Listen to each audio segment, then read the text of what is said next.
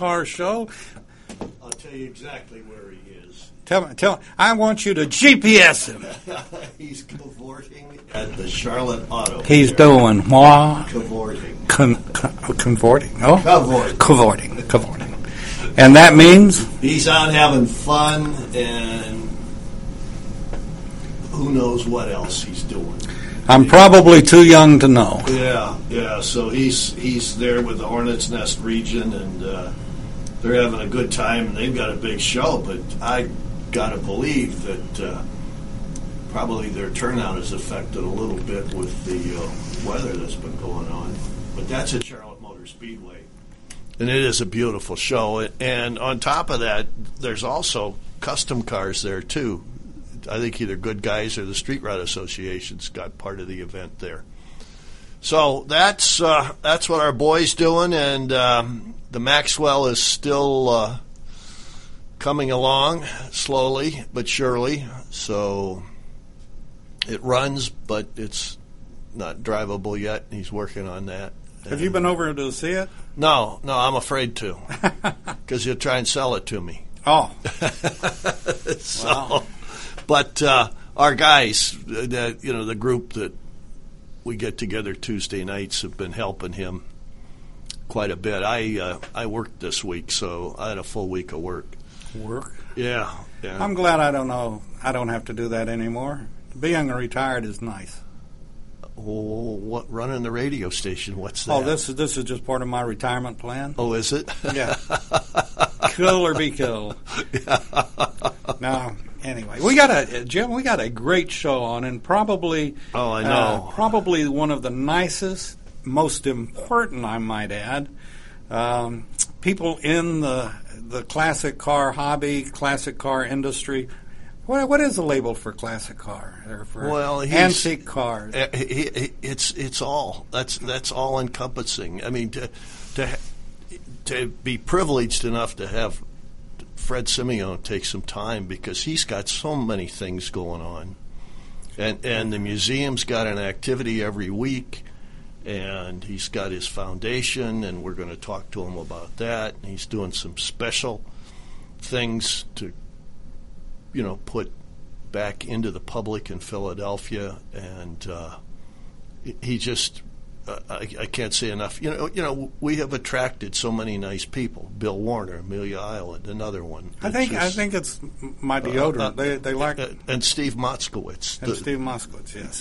From AACA and all. It's just it's a pleasure. You and I certainly are. Individually, you can have your feelings. You can, but I won't divulge who at the moment, but. I was talking to a gentleman the other day and said, "Hey, we've got Dr.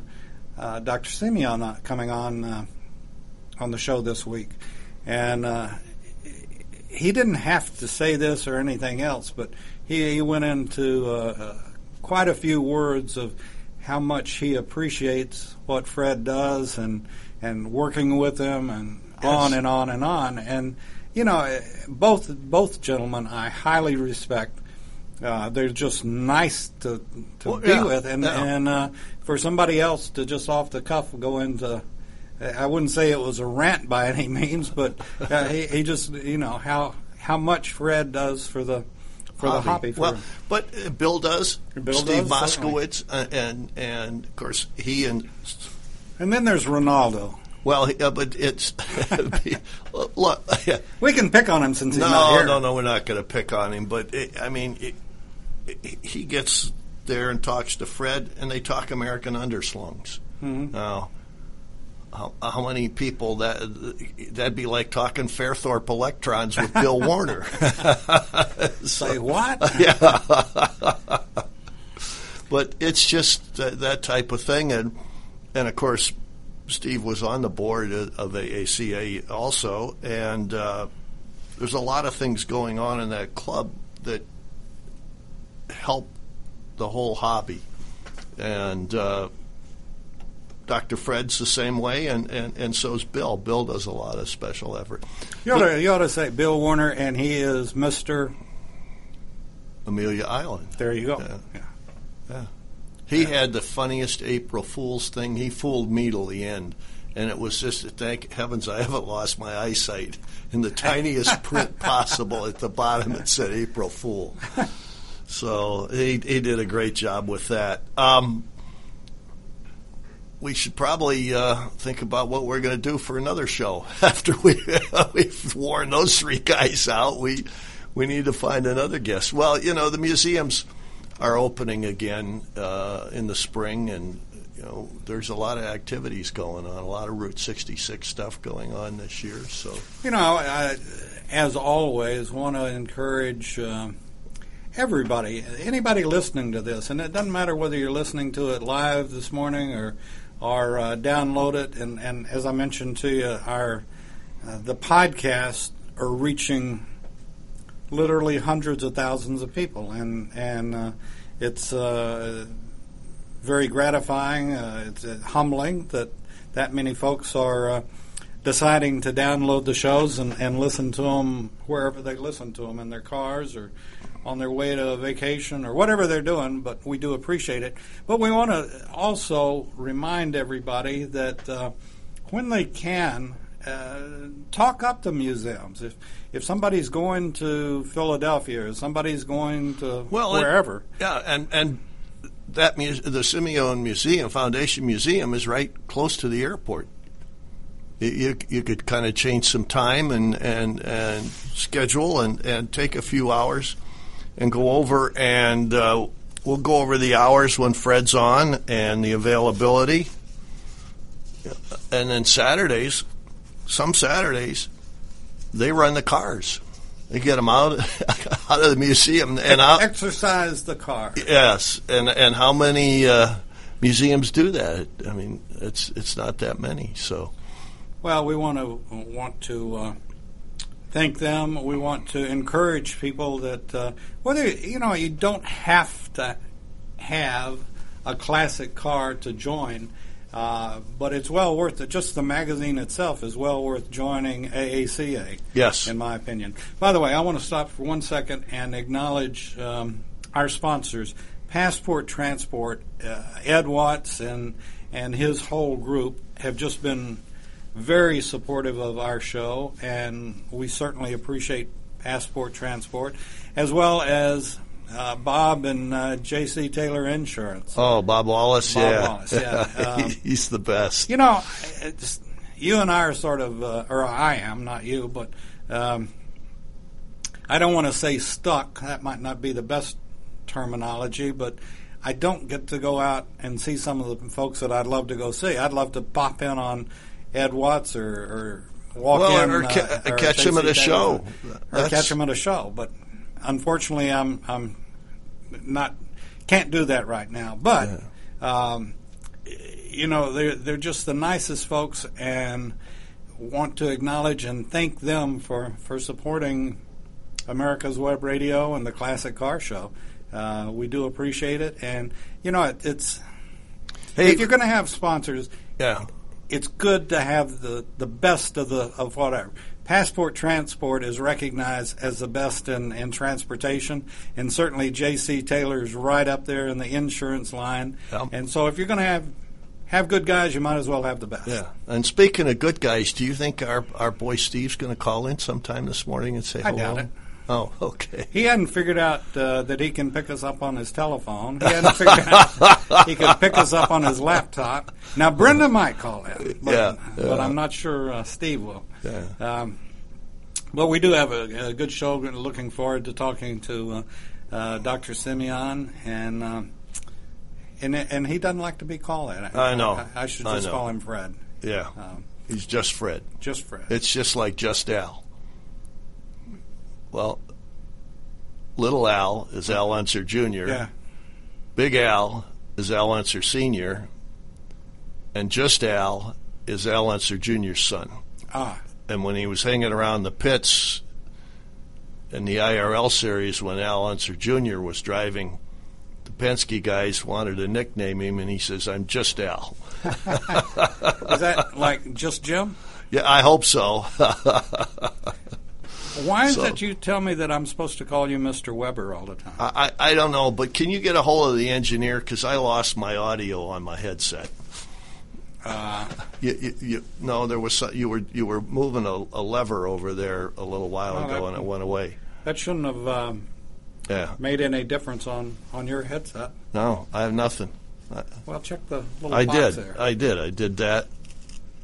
We'll pick up another headset. Well, I don't want another headset. Listeners are going to wonder. All right, I got one. I'm back now. You're back. Yeah, our listeners are going to wonder, boy, I'm not taking any advice from those guys. Did we ever say we were engineers? I don't think so. Oh, man. Yeah, well, I'll tell you, Steve knows what he's talking about when it comes to the technical aspects. So on cars. On cars, yeah. We'll stop with cars. I don't want to we'll get into what he knows here. But well, he's car radios maybe. He knows to come in here. Yeah. Yeah. So if we get a call, we'll get a call. If not, well, that's all right. Well, we can cover. You really somehow we have to figure and get you to one of the AACA meets. Oh, I'd love to go. Yeah. What fun.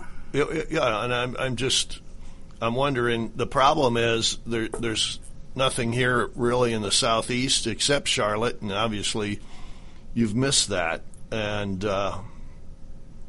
another fun one that's huge is Auburn, Indiana, which is a spring. But I mean, that's everything. That's the auction. But you could go see the ACD Museum, and of course we've talked to those folks. And there's the Transportation Museum up there, too, in Auburn, Indiana. So it's just a whole bunch of car activity. I can't even get to Auburn, Alabama, much less Indiana, Well, hey, sometimes you make it to Texas. Well, that's called business. Is it? That's called business, yes. Yeah. Yes. There are times that one has to do what one has to do, but... Anyway, one of these days... well, we'll just get you a self-driving car, and you just sit in the car. A Tesla, yeah. A Tesla, yeah. We'll get you two of those.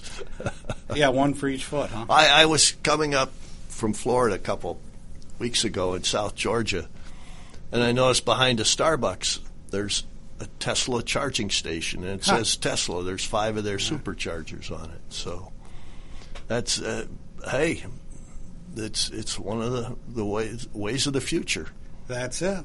So I would hope that that company survives. So I do want to talk about a couple of other things. We're going to talk to Fred shortly about the new team driving safety program, but I still notice a lot of people when they're driving their car, they're not driving their car. They've got their head down a little bit and they're looking at their phone, and they're either texting or they're reading their texts or their emails. And gosh, that's just so scary. And I came up Interstate 75 through Atlanta before we had the debacle with the bridge collapse on 85. And it was busy, and here's a Honda Civic.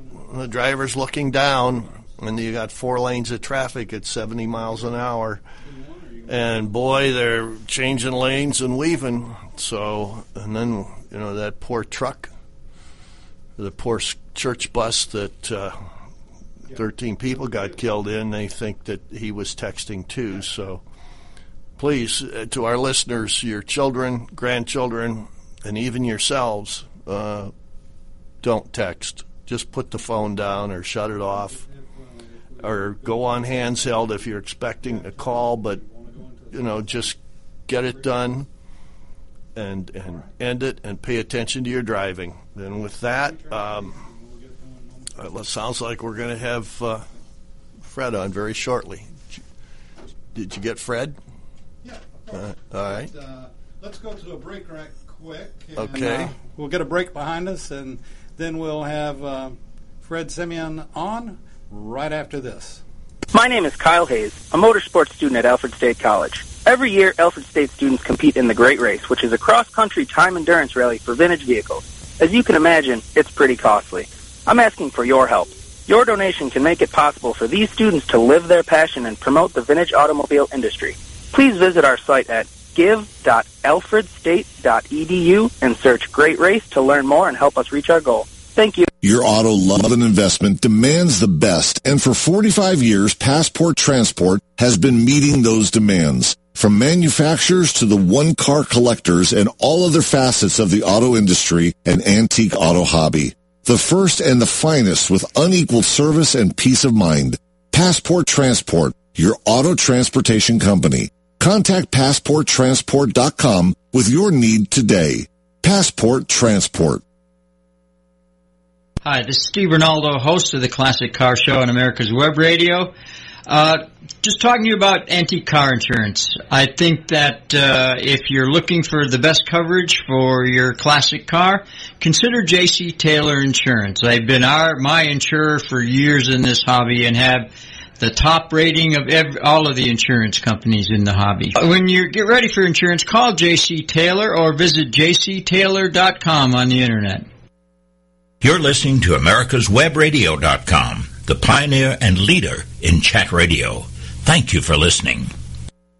Okay, we're back on the Classic Car Show, and it is my pleasure, and Jim's pleasure, all of our pleasures, to have Mr. Fred Simeone on. And Dr. Simeone, thank you for taking time out of your horrendously busy schedule. I know for a fact that you bring all of this on your own, so I have no sympathy for you. But you are a legend in your own time, not only with your museum and foundation and just everything you do for the classic car hobby, antique car hobby. And we want to thank you. Yeah, it's wonderful. You have a new teen driving safety program that you're launching, and I'd really like to visit with you about that. And you have a fundraiser on the 20th of May that I'd like to encourage our listeners to get involved in. So tell us a little bit about your launch of the new program, if you would, please, Fred. Well, the program evolves by the confluence of a few things that have happened recently. First of all, as you may know, for the first time in the past several years, for the first time in 2015 and 2016, the number of crashes in general and specifically with teenagers has gone up, and of course along with that automobile crashes has come fatalities. There are several reasons for this which are postulated. Number one, the simple one, is that there's more driving going on, gas is cheaper, more miles have been driven, but the one that we want to address is the fact that distracted driving has become a major factor in a reasonable percentage of these cases. And the reason that that's an attractive thing for someone interested in driver safety is that that's something can actually be changed with education. Kids simply don't understand that if they're going, say, 60 miles an hour and they take their eyes off the road for just a few seconds, they've traveled 2 or 3 football fields. And a lot of these crashes happen when kids are not just typically aware of the dangers of taking their eye off the road or their mind off the road. So that's something that's relatively new with the advent of these nomad devices that you can have in the car, as well as other forms of distraction. And it looks like something that could be taught if you have attentive students. So that's number one. And then number two is the fact that in my particular state, Pennsylvania, there is absolutely no education, driver education, required for you to get your license, for you to go to your exam. In other words, there's no formal in-school or other education required. You just show up, take your little test, and you get a license. Whereas other states have required in-class training, and many of them have required behind-the-wheel training. So with those two factors, we thought we could make a change, and that's why we started the driver education program. We're going to do that for free for kids who want to, and their parents who want to be safer drivers. That's incredible, especially with the fact that you're including the parents.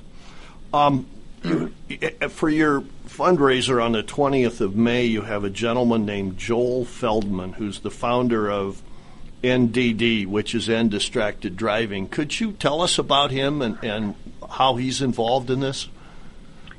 Well, because the easiest thing we could do in terms of the driver training program is to pass off information in the form of a classroom. Of course, the hardest thing to do, and we don't have a solution for this yet, is to put the kids behind the wheel and actually give them a driving experience. The intermediate thing that we want to do is to test them for their driver ability and safety, which you can do with the simulator.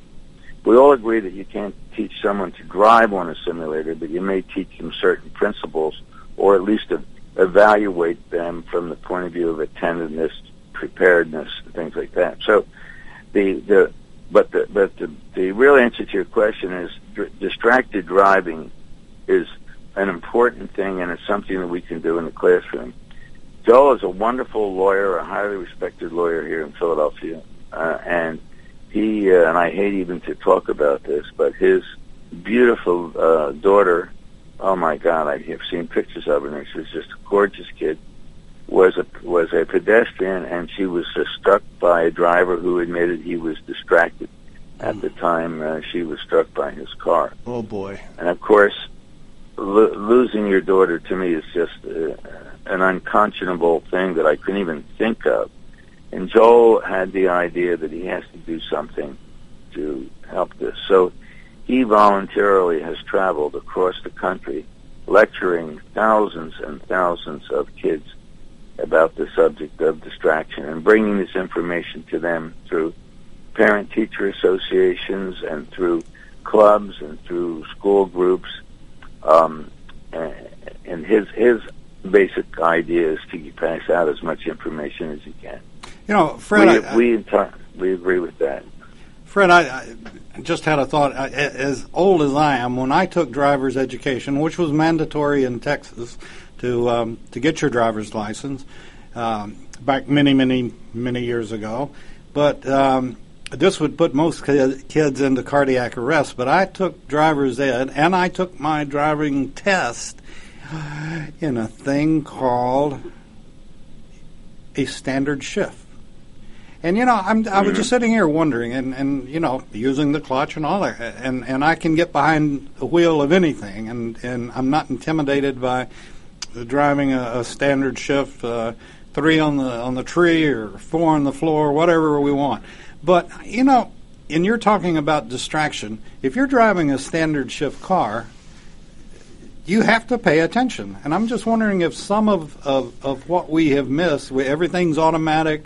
You got your super stereo, yada-da-da-da radios now, and you got your GPS built into the dashboard, and you got everything else built.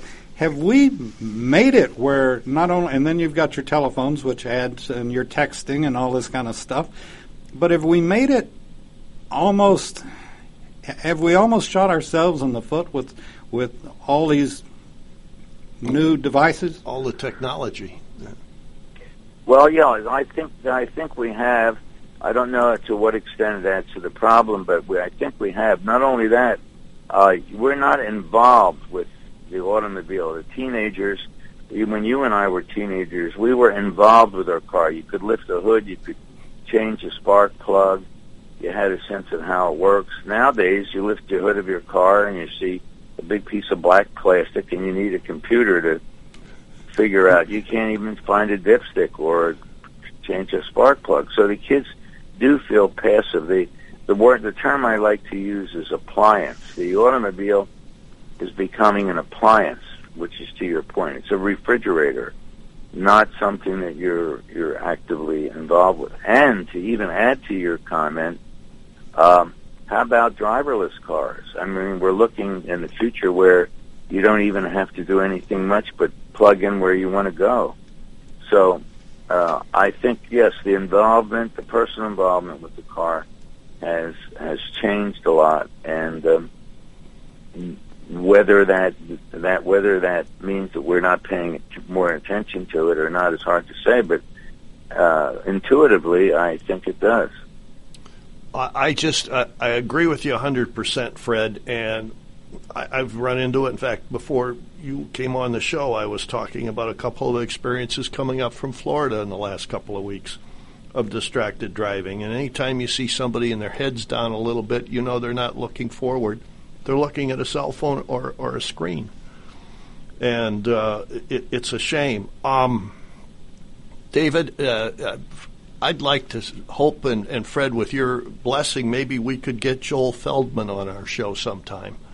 Well, what do you think? Yes. I'll next time I chat with him, I'll definitely see if because he's a wonderful speaker, and he has a lot of things to say. He has a lot of ideas that we don't ordinarily think of. For instance, he believes, and many of the people in the modern driver education field believe that driver education really starts when the student's in your car as an 8 or 9 or 10-year-older, and he sees you, his mom or dad, on the cell phone. Absolutely. And he believes that that's when driver education starts, at that point in time. That's a valid point. I agree with you 100%. It's don't drive as I do, drive as I say. I heard that as a child. Well, that's the whole thing. And what we're trying to do is we're in a tough situation because there apparently are not funds in our state to make driver education mandatory to some extent. But there are certain easy things that can be done and beginning, which are not expensive, like increasing the time of learner's permit. It's called the graduated driver licensing. We could have significant penalties for distracted driving. In other words, if you're seen distracted and you're pulled over, you certainly don't want that because your license may be taken away, or you may be on some type of probation.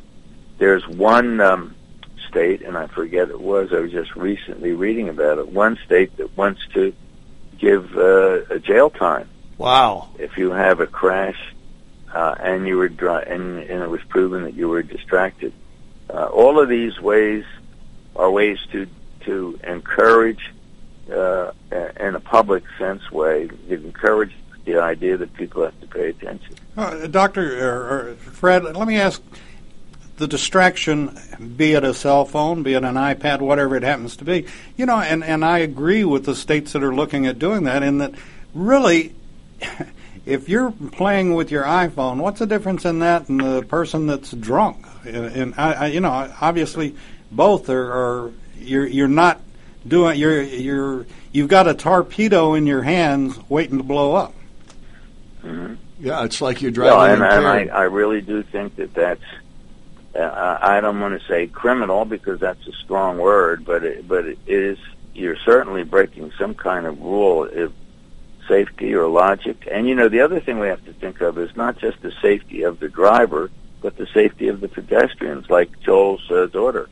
Yes, absolutely. It's a two-way street, both from a pedestrian point of view and and even how many times have you seen this, David? You're driving along and somebody crosses the street in front of you looking at their phone. Oh, not only that, and before sunup or during the evening at dusk, they're wearing black. Or they're wearing dark clothing. And yeah. And you wonder, sunglasses. Yeah. Fred, we're going to have to take a break. Can you stay with us? Sure. Mm-hmm. All right. We'll be back right after this. 45 years of experience is behind the most trusted name in auto transportation. Passport Transport, the first and finest today. That's why Passport Transport is the preferred auto transport for major auto manufacturers, concours, museums, tours, and collectors, and should be your choice from across the state to across the country. When you have the need, go to PassportTransport.com and enjoy the peace of mind referenced experience will give you. Passport Transport. Hi, this is Steve Ronaldo, host of the Classic Car Show on America's Web Radio.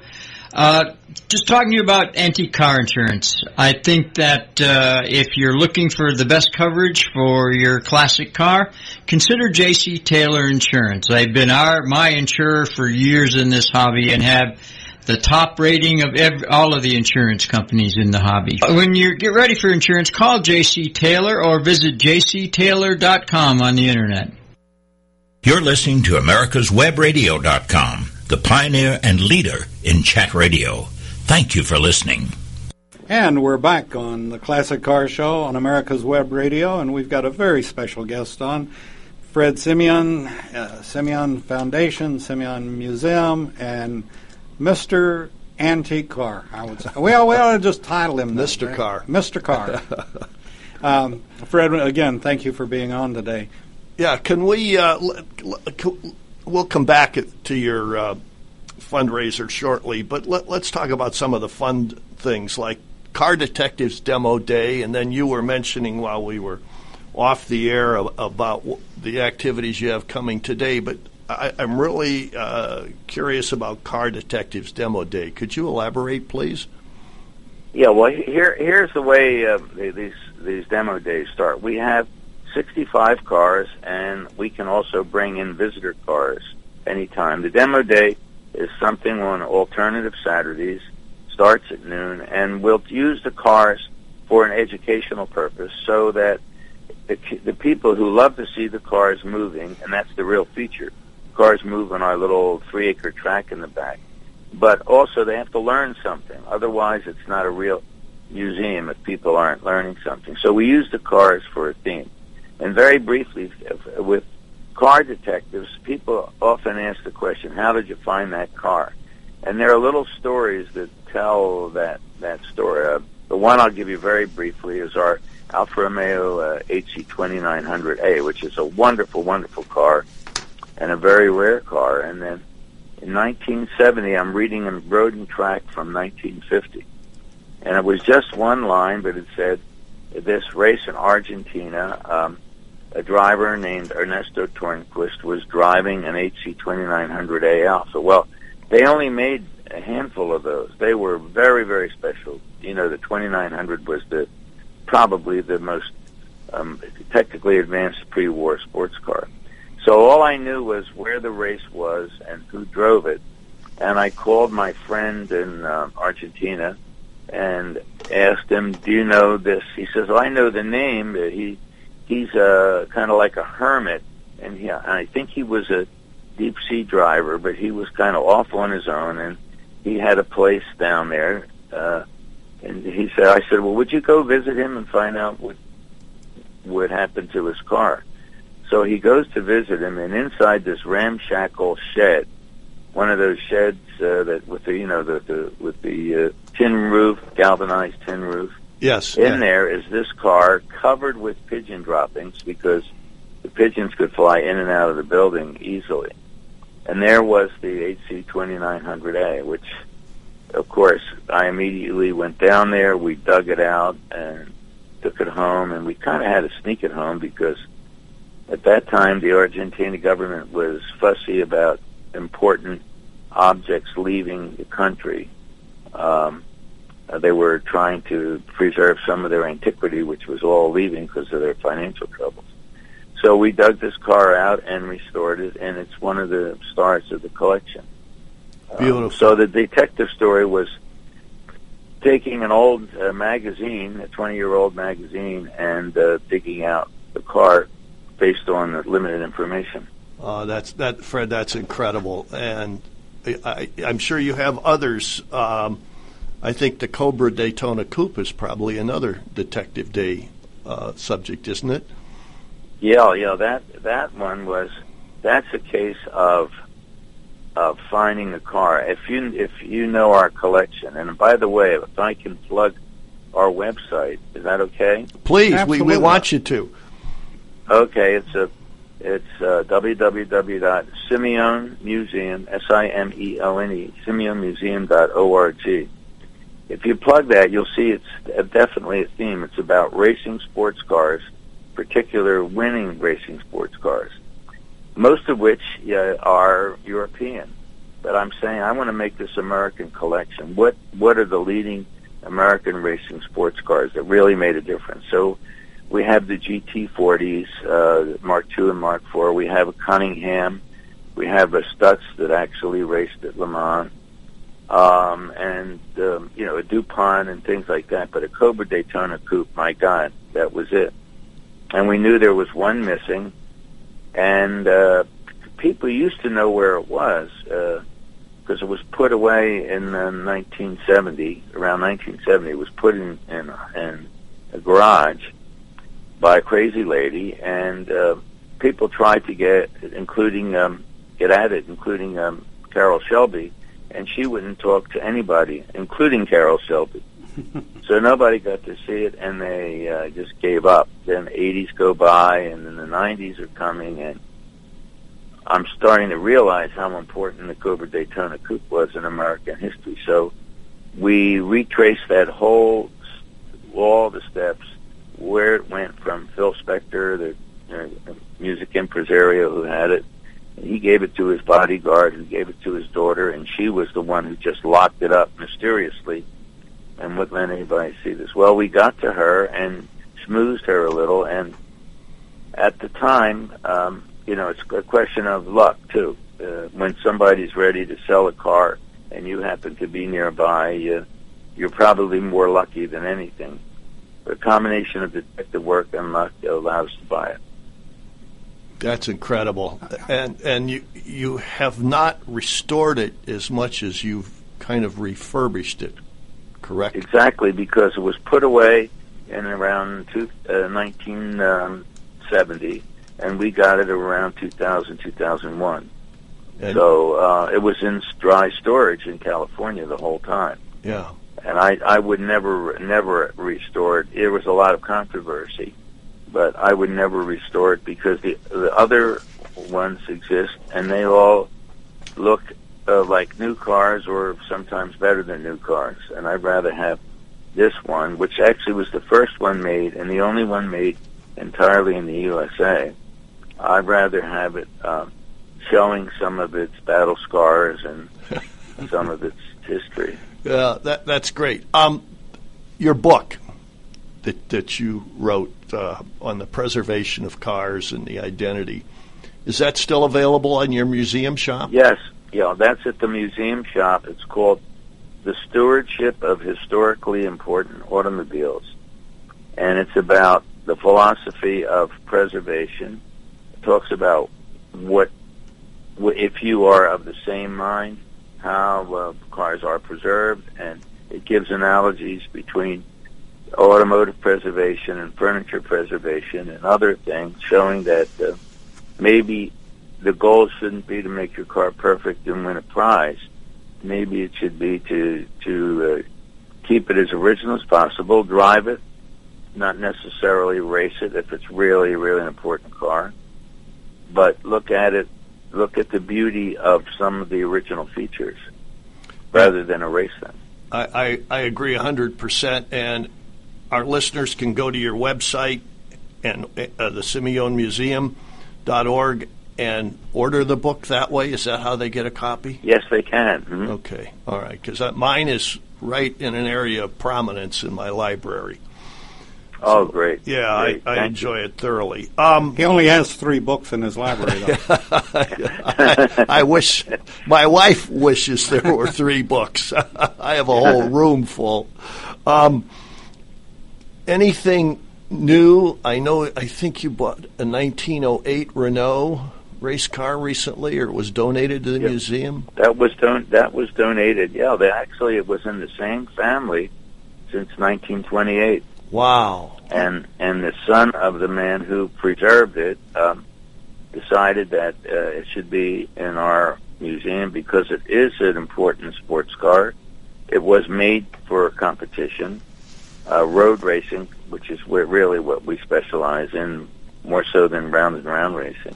Mm-hmm. And we are delighted and proud and honored that Mr. Kirk Gibson would donate this car after owning it since the 20s.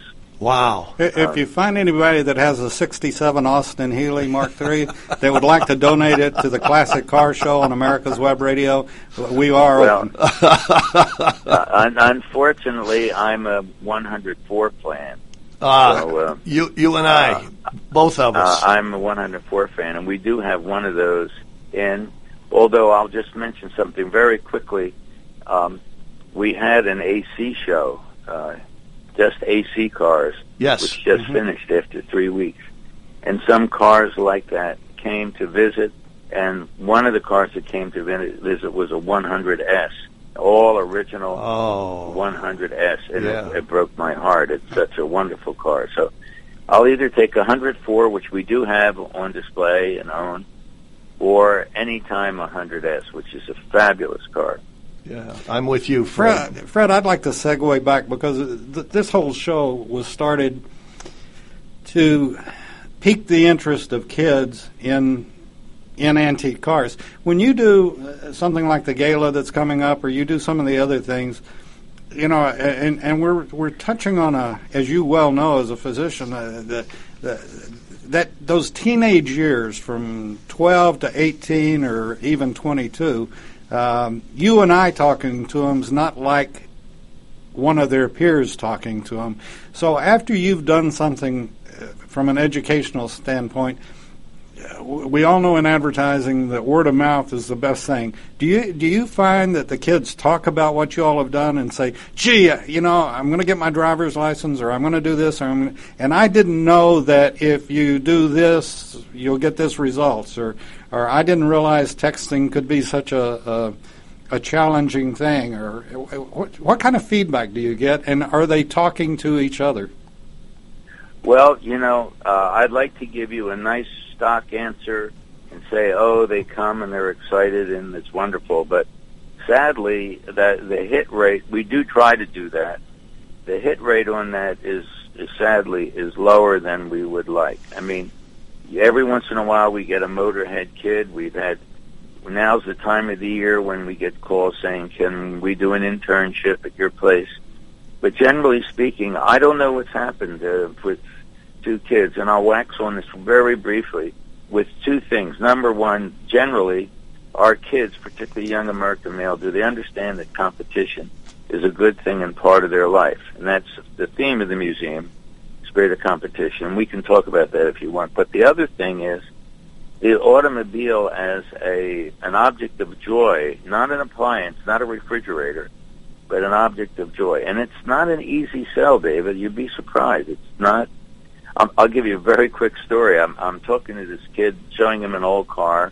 We're talking about shifting, and he says, well, what's that? I said, well, that's how you shift gears. He says, well, what do you mean?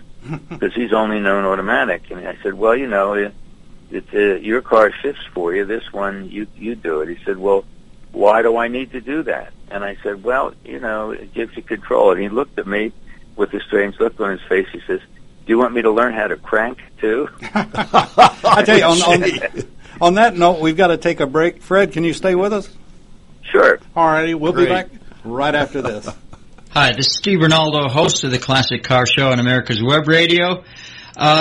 Just talking to you about antique car insurance. I think that if you're looking for the best coverage for your classic car, consider J.C. Taylor Insurance. They've been my insurer for years in this hobby and have the top rating of all of the insurance companies in the hobby. When you get ready for insurance, call J.C. Taylor or visit jctaylor.com on the Internet.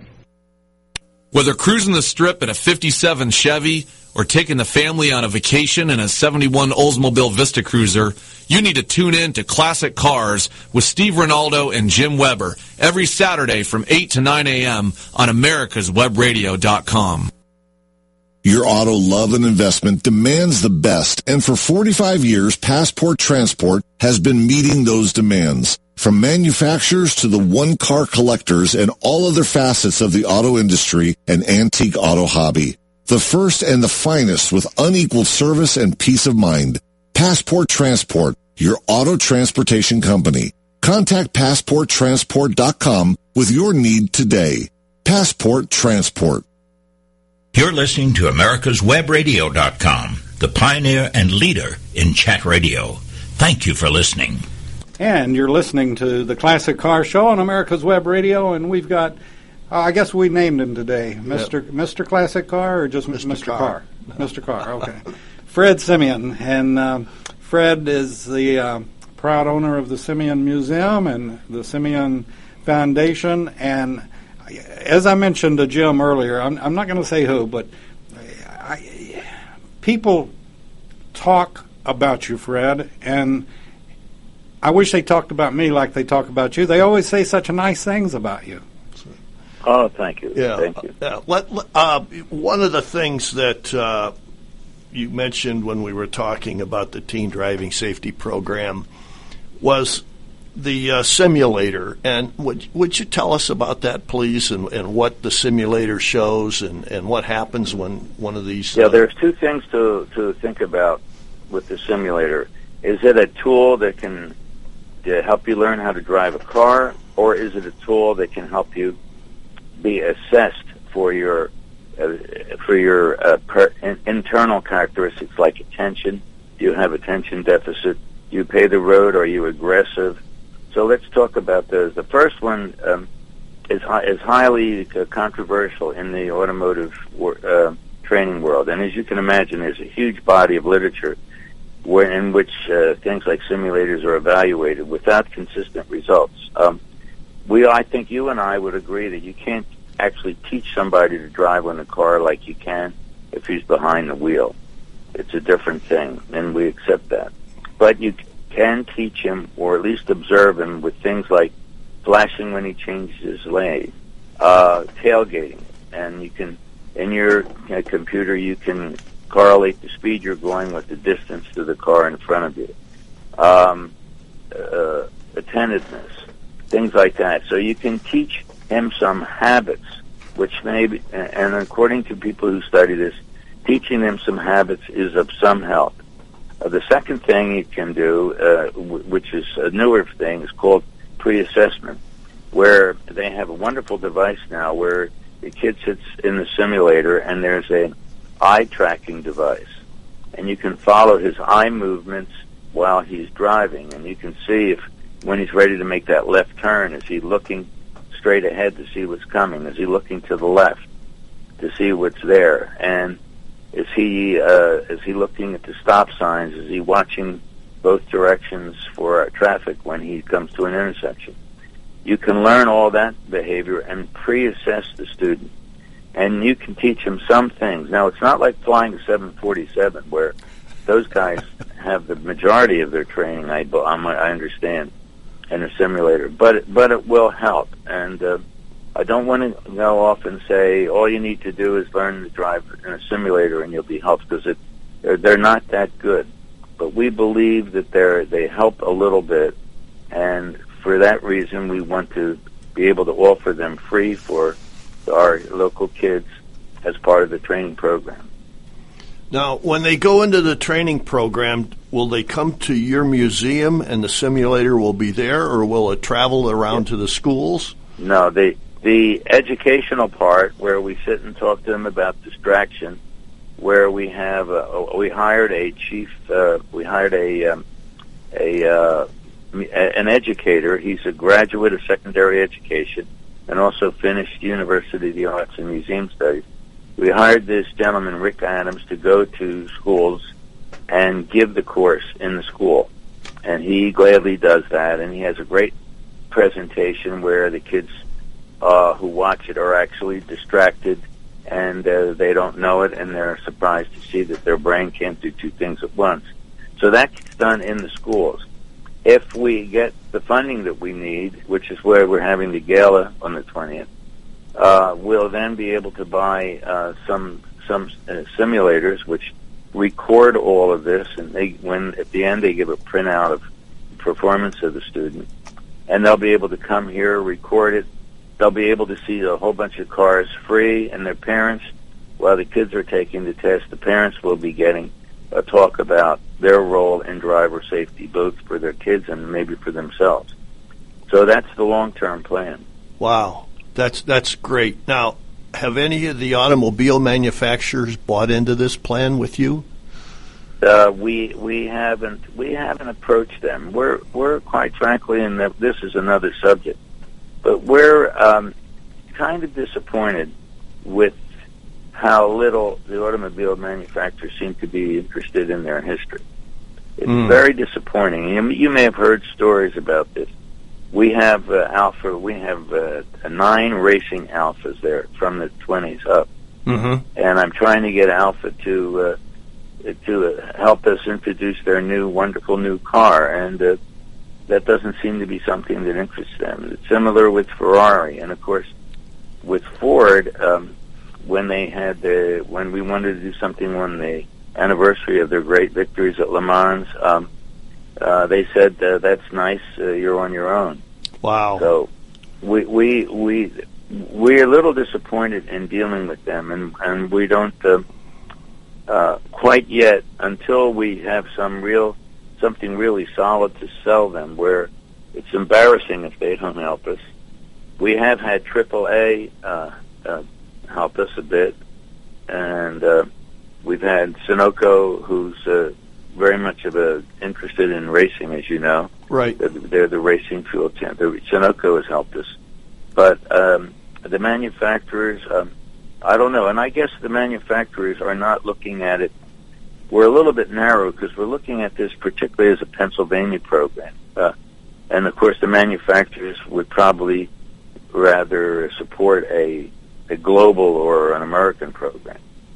You know, at this point, I'd like to reach out to people that are listening. That I would assume, knowing you as we do, Fred, that if another state were in your situation, like Pennsylvania, that if another state were that way and someone had the interests that you do, that they could give you a call and you could sort of point them in the right direction of what to do next. And we'll make this a national program, you know. Well, and the other part of that is we have taken advantage of that. Now let's talk about Oregon. Oregon was in a similar situation, and they had a lot of drive, and they had a compliant state administration. And what they did was something very simple. They added a additional fee for your annual new renewal. You know, we all pay a fee to have our license renewed every year, and I think it was $5. And with that $5 added on to the annual renewal, they were able to fund the driver education program for their kids. That's incredible. Yeah. Now whenever you talk about in our state, and I hope nobody's listening, but I don't mind if they are. In our state, if you talk about, well, let's have a little bit of a gas tax, or they just don't want to have to be so unpopular as to add yet another tax. So things like that don't happen here. Donations, they can individuals. If someone donated under this program, is it tax deductible?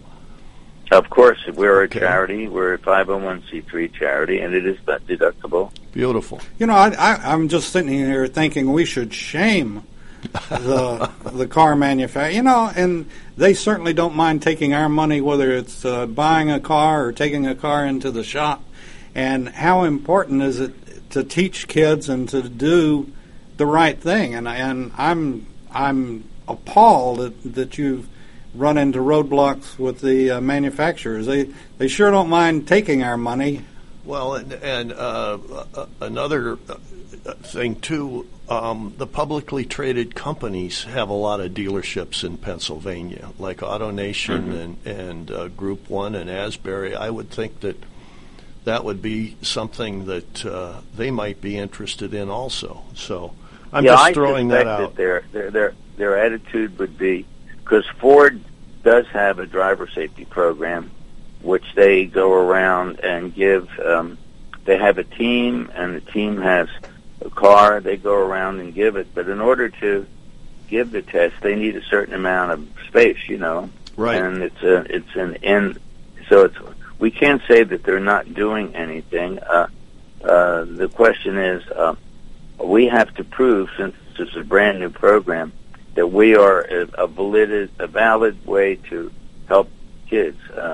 We're kind of young, and I can understand why they could say this is just another program. But the difference between this and the others is our end game, our end goal, besides teaching the kids and giving them skills, our end goal is when you're in Pennsylvania and you go to take your driver's test, you have to have some type of training. You couldn't become a pilot unless you had a certain number of hours of instruction of an airplane, of course. And we want that to be a prerequisite because we've interviewed, as part of our studies, we've interviewed driving inspectors, and they say, some of these kids fail the parallel parking, and some of them are afraid to take the test. But mainly, they haven't been informed prior to showing up for their exam.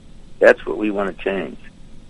That's excellent. And Fred, are there any statistics out comparing people in general that have had a driver's education class before they got their driver's license, and kids that or people in general that have had no, and is there any kind of comparison in their what they've done rec-wise or insurance-wise or anything like that? Well, yeah, and you'd be surprised. They're all over the place. They're all over the place. As a matter of fact, in Pennsylvania, we did have driver education at one time, and then a study came out of DeKalb. It's called the DeKalb study, and that was I think in the 70s or 80s. And the DeKalb study showed that driver education didn't make any difference in terms of crashes and fatalities. So, for whether we called it an excuse or a reason, that was when driver education became non-mandatory in Pennsylvania. Now, the other studies, and it really depends on who you read. The study that I believe in is if a student comes to his examination or even his driver education experience with the proper attitude and the attitude that he can be helped and is here to learn, there seems to be an improvement. Of course, you realize that it takes years to determine this effect because you need to study the two groups without training for at least 5 years before they have enough miles to see if they're crash worthy or not.